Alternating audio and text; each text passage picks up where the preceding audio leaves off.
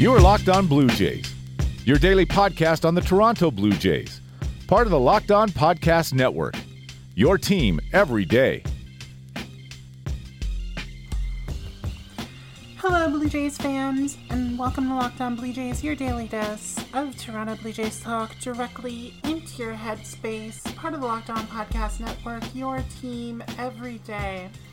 I'm your host, AJ Andrews of JaysFromTheCouch.com, and this episode is brought to you by Spotify Green Room.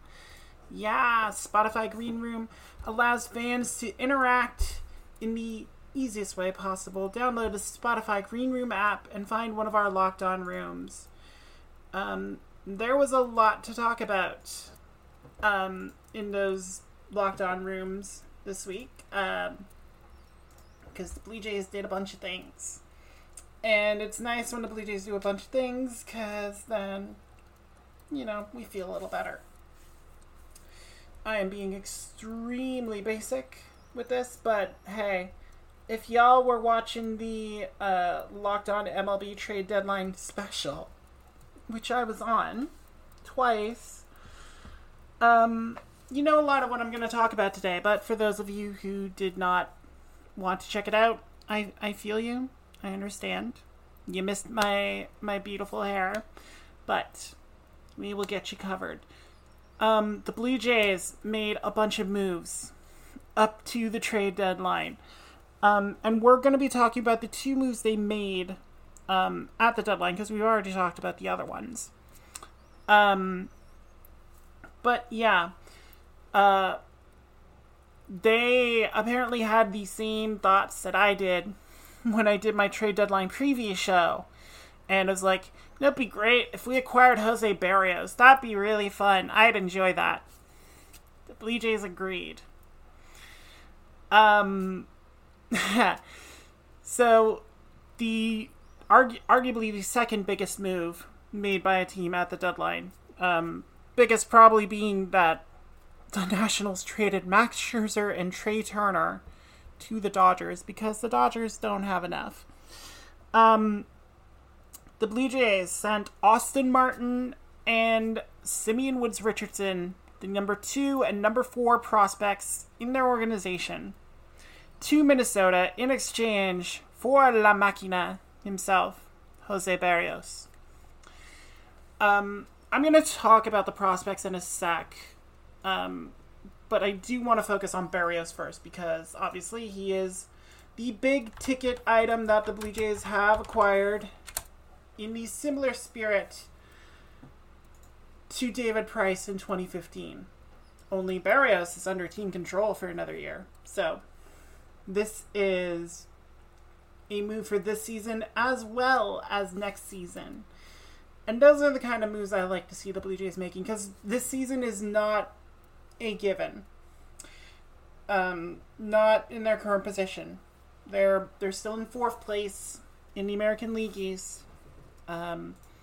They've won 3 in a row, which I will talk about on the next episode. But they are starting to play to their expectations. Again, still a lot of work. They are 7.5 games back of Boston, 3.5 games back of Oakland in the wildcard standings, but they have a massive 103 positive run differential that tells you they are better than a 500 team. Again, similar to 2015. So, in looking at the weakness of this team, which has been its pitching, especially in the bullpen, but we'll talk about that. They went and acquired Berrios, who is as consistent an option as you can get. And we've seen this Blue Jays team values consistency in its starting pitching. It's why Hyunjin Ryu got the big 4-year deal from the Blue Jays. It's why when Robbie Ray started showing signs that he could have it, he got re-signed. And it's why Nate Pearson's currently in the minors. But Berrios, after his rookie season at the age of 22, and I actually talked about some of this on the podcast beforehand. But just to recap, his ERAs in his full seasons: 389, 384, 368, 4, 348 this season for a terrible Minnesota team. 126 strikeouts and 121 and 2/3 innings this season. And he does not get injured. He's made the majority of his starts in every season. He made 12 in 2020 because that was the shortened season, but that's still 1/5 of Minnesota's games. And he's made 26, 32, 32, and then all 20 so far. He does not break. Great Puerto Rican machine, no break. And yeah, for a team that, again, was looking at 2021 but wanted to keep the window open, Barrios is still arbitration held for next season. Probably make about $9 million, maybe $10 million. He's earned it. But he will be on the Blue Jays for next season. And that means they don't have to, engage in the same things they did previously. They don't have to be like buying low on Steven Matz and hoping that he bounces back, which he has for the most part, but it means they don't have to rely on a roster playing, and more importantly, it means the bullpen is not taxed. And we've seen how good the bullpen can be when it is not expected to bail out its starters every freaking game. Again, we'll talk about the bullpen.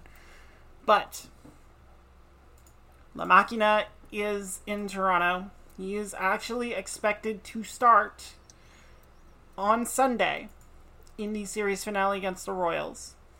He does have his number 17, as tweeted out by himself, confirming that he is in the area. And again, this does have a lot of shades of 2015 for a lot of fans. And, I don't have to remind people a lot of that because a lot of you came on board in that time frame and became Blue Jays fans. And, see the similarities and see that the Blue Jays now have a playoff rotation that is scary. They have a playoff rotation that can go deep and be scary. And if they sneak into that wildcard spot, I would not be surprised if Barrios was chosen to start that wildcard game. And then they could go Ryu, Manoah, Ray in the 3-game series. It is a lovely luxury to have, and a luxury the Blue Jays needed to have if they were going to harbor any thoughts of making up ground and getting back into a wild card position, which they can this month. Their August schedule is light. But getting a guy like Barrios, who fans actually wanted and craved. Like, I'm going to ignore the ones who are like, but we want Jose Ramirez. Shut up. Jose Ramirez was not, no, he's not in the cards. Shut up. Calm yourself. Barrios is exactly what the Blue Jays needed. Barrios is exactly what the Blue Jays targeted and got. And that is a nice change to be able to say the Blue Jays got their man. Been saying it a lot lately with George Springer, and we're going to be talking about George Springer at some point next episode. But for now, I need to tell you about our title sponsor, Spotify Green Room. Green Room is the first social audio platform made for sports fans. The app is free to download, and once you're in, you can talk with fans, athletes, and insiders in real time about your favorite team or sport. It's the perfect place to start or join conversations about the league. You'll find fans just like you on Green Room for watch parties, debates, post-game breakdowns, and, of course, reacting to big news or rumors. You can even find Locked On hosts on there across Major League Baseball. I'll be joining soon once I make sure that my phone is still working properly and working in spite of the fact it now has a 10-degree bend in it. Don't get a Samsung A. Just chill out, get the Galaxy. It's a better move. Anyway, go download the free Green Room app now, currently available on all iOS devices and in beta on Android. Create a profile, link your Twitter, and join the MLB group for the latest updates. There are a ton of incredible rooms around your favorite teams and leagues. I will be on there when I can, and I will let you know when the Locked On Blue Jays room is live. So download the Green Room app today. Green Room, changing the way we talk about sports. So the Blue Jays did give up a steep price to get Jose Barrios. As mentioned, it cost them Austin Martin and Simeon Woods Richardson. And let's talk about why neither of them really matter that much. Not to say, not to be so glib about it, but the Blue Jays were in a position to do this. And let's start with Simeon Woods Richardson, because from the second he arrived in Toronto in the Marcus Stroman deal, I think everyone basically just ticketed him to be a trade chip. Like they knew he was young, they knew he was raw, they knew he had really nice stuff. And the Blue Jays were content to hold on to him. And this may have been the opportunity to sell as high as they could on Woods Richardson. He has struggled at Double-A. Granted, he is still very young. He is 20, so he's allowed to struggle.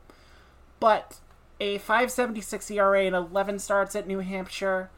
The walks have started to creep up a little bit. He's already delivered more walks this year than he did in 26 games last year, after just 11 starts at New Hampshire. He is striking out people at the same rate, but the walks creeping up does explain a lot of the issues with run scoring. So, if those problems are going to start to emerge for Simeon Woods Richardson, it's not a bad time to cash out, especially with the emergence of Alek Manoah, because now the Blue Jays know Alek Manoah is a factor at the major league level. Alek Manoah, I'll talk about him more next episode, but he had 7 shutout innings today. He did very well and continues to do very well, and I'm very happy Alek Manoah is doing well, because at least one Blue Jays rookie pitcher is doing well, Nate Pearson. So anyway, as was the case with Kendall Williams in the Ross Stripling deal, Simeon Woods Richardson became even more expendable. So, if Minnesota was asking for him, it was a no-brainer to include him. And then we can actually talk about Austin Martin. And a lot of people were like, no, how could we trade Austin Martin? It was so awesome when we got him, because, he's gonna go at the world and blah. Let's talk about Austin Martin's future. Austin Martin projects as either a shortstop or a center fielder. Those were the plans for him positionally coming out of Vanderbilt. The Blue Jays have Bo Bichette at shortstop and just locked up George Springer to a 6-year deal in this offseason. So Austin Martin now has the option to play third or second. Second base is a very easy position for the Blue Jays to fill in free agency. We've read all the shortstops that are going to be available. Heck, they might be able to re-sign Marcus Semien since he's having a pretty good time in Toronto. So, there are options there. I would like to see Semien re-sign. I think he's been a great addition, a great influence on this team. And then third base. And there have been whispers that, he's not really displaying the power expected from a major league third baseman. In 55 games at New Hampshire, 2 home runs. And he was never a big power guy. He hit 10 at Vanderbilt in his junior season. No, sophomore season. He came out as a junior. My apologies. But he was always an average guy. That's why his 281 average looks good. But it's more in line with the production you expect from a shortstop or a center fielder, which, as we just mentioned, the Blue Jays have that covered for the next few years. So instead of letting those whispers snowball and, again, further diminish value, the Blue Jays decided to cash in at a place where they are very deep. I mean, his teammate in New Hampshire, Jordan Groshans, hitting .288 with 5 home runs. So that's a bit better. Samad Taylor. Y'all remember Samad Taylor? He was acquired in the Joe Smith deal with Cleveland. He's batting .306 with 13 home runs. He's looking really good. I like what I see out of Samad Taylor, and he's only 22. He's the same age as Austin Martin, so go at it. And then, they have guys like Kevin Smith, who's hearing to cover off the ball at AAA and probably won't even get a call-up because the Blue Jays are kind of stacked, and Santiago Espinal is here and is really good, and I'd like him to stay here. But yeah, Kevin Smith has 18 home runs in 71 games. So again, another guy doing quite well. And we haven't even touched on Orelvis Martinez, who I believe hit his low A leading 19th home run this year. Am I getting that right?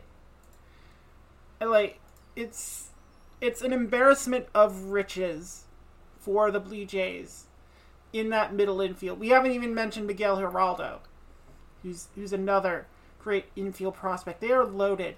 And if Austin Martin is starting to show any signs of slippage, then again, time to cash in, because prospects are just that. Y'all remember what they gave up to get Troy Tulowitzki? I do, because it was Jeff Hoffman, who has 13 career MLB wins. It was Jesus Tinoco, who just got called up by Colorado the other day. And it was Jairo Laborte, who is nowhere to be found. Not a great haul for Colorado. What they trade in the David Price deal. Matt Boyd, who has become a very serviceable starter. And Daniel Norris, who just got pawned off on Milwaukee for a minor league pitcher.